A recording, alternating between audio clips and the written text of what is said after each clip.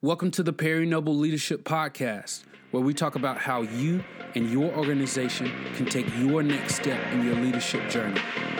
Let's get to it.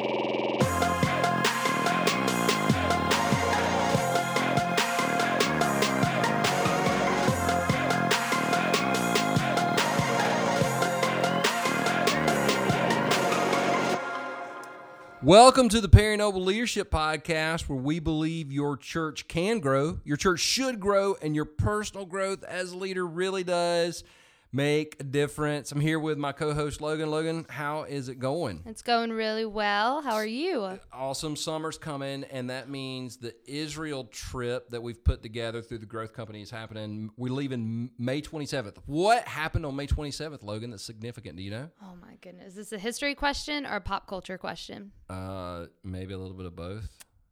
Did a celebrity die? No. That was a good guess. It's the day I got saved.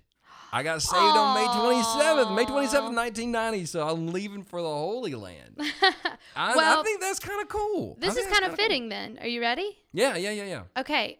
I'm just curious. Why are you starting another church? I'm just going to jump into that. Well, that is a great question, and it's a question that a lot of people have asked probably over the past, ever since it became public that I was launching a church, which was funny because when it became public, I hadn't launched it. I just filed the paperwork. But somebody did a story. So there's basically 4 reasons that I'm launching another church. And there's more, and it's a way more complex. But from a leadership perspective, there's 4 reasons that I'm launching another church. Number 1 is I believe my pain can help me relate to people I previously haven't been able to relate to.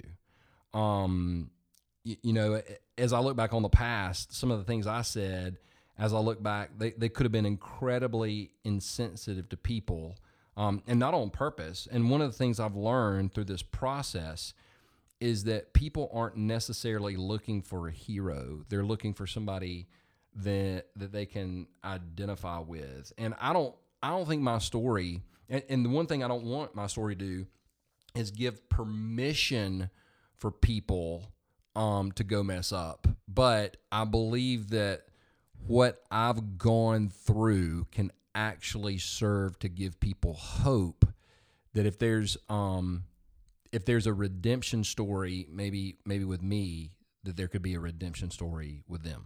No, I agree with you, but I think along with that story is also going to come people that say you're unqualified. So what do you say to that? Well, yeah, that could be a whole podcast. First of all, the whole unqualified thing is honestly nothing new. I have never felt qualified to preach. I've never felt qualified to be in ministry. And I heard somebody say this recently, and it made so much sense, and I agree with it 100%. The person that says they're unqualified doesn't scare me. The person that stands up on stage and says, I am qualified, that's something that the people that killed Jesus would have said, like the Pharisees.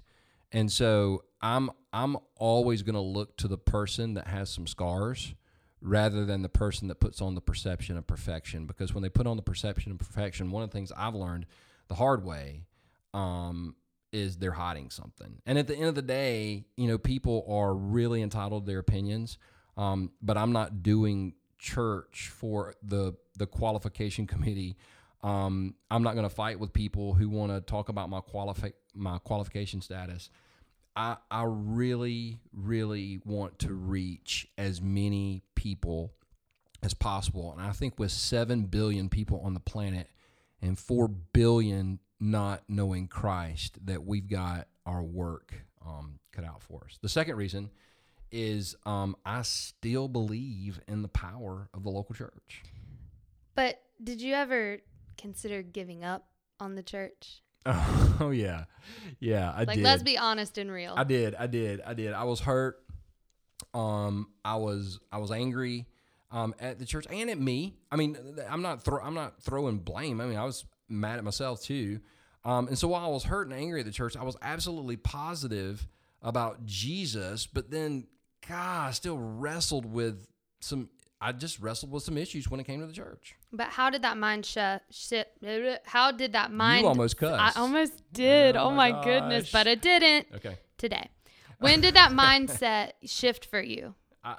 Well, it's a really tough place to come out of, but honestly, my mindset shifted. You almost cussed too. Well, I had to pause for a minute. I was like, which nobody would have been surprised if I would have.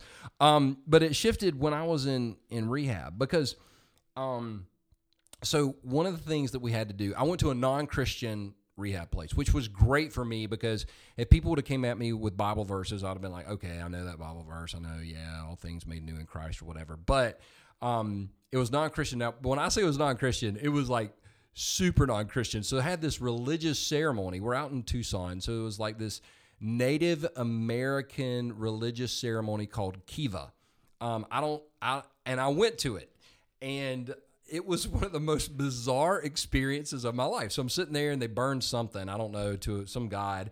And then I'm not trying to be insensitive. I'm just telling you exactly what happened. There was a guy and he was leading it and he was like, hey, and that didn't freak me out. The white guy on the front row singing the song with him freaked me out. I was like, what in the world is going on? And so after this service, this person walked up to me and she said, are you a believer? And I was like, maybe. And she said, I'm not digging this Kiva thing. She said, what if next week we met and did a Bible study? And I was like, okay. So the next week we met, did a Bible study. At the end of that Bible study, there were two girls that came up and said, what were y'all doing? We're like, Bible study. They're like, oh, we want to come. All right, okay, next Sunday during Kiva. So the next week we had 3 people. So we went from 1 person to 3 people. The next week we did it, there were 5 people that showed up. And so, like, I had the fastest growing church in America. I went from 1 to 5. I mean, do the percentage. In a rehab facility. In a rehab facility where people were like, and here's the crazy thing. Out of all the people that showed up, I think me and the original person that started it were the only Christians. But I realized there, and God used that experience to show me that the local church has more potential for changing the world than any other organization. I mean, when a local church is working right, lost people get found people get grown up, the excluded get included, the prodigals come home, and God gets the glory for it all. And at the end of the day, I think that's a great thing. So I'm just going to go ahead and ask this because I think a lot of other people are wondering it as well. But what if Second Chance doesn't grow as large as New Spring? Doesn't matter. It doesn't matter. We are going to grow.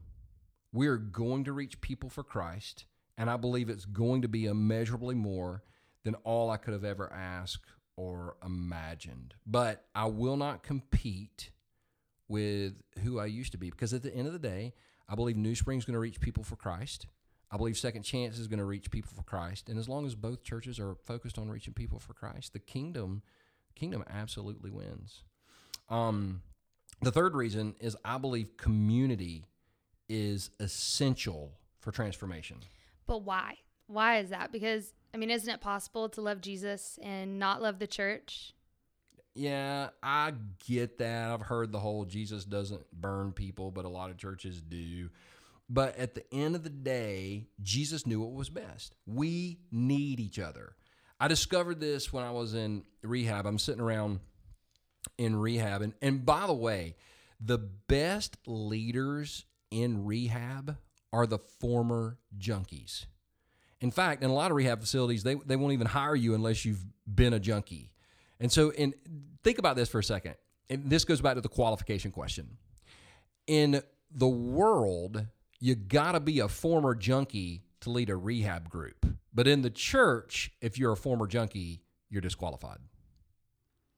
I think that's a little bit jacked up. I think some of the best people that could lead are the people that have not been perfect, but the people that have fallen down and have scrapes and bruises and wounds and look at people and say, you know what, I fell down, but I'm standing back up, and if I can, you can too.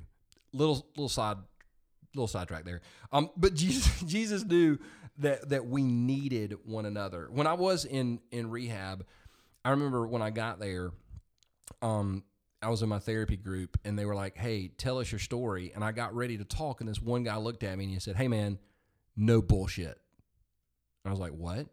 I don't know. Maybe we should put the explicit tag on this one. He said, no bullshit. He said, you got to tell the truth.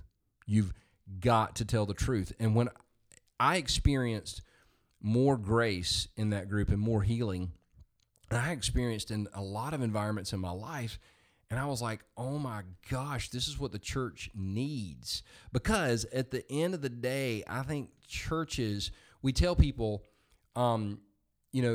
it's okay to come here it's okay to come here. If you're messed up, it's okay to come here. If you're messed up, it's okay to come here.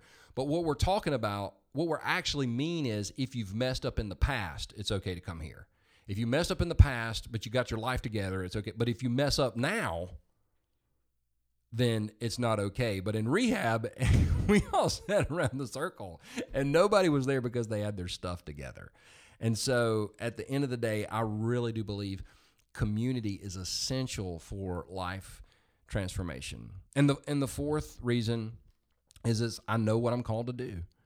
I know I'm called to build a church, to plant a church. I remember a friend of mine named Brian Tome, who's pastor of a church in Cincinnati. Actually, they got campuses in Kentucky now.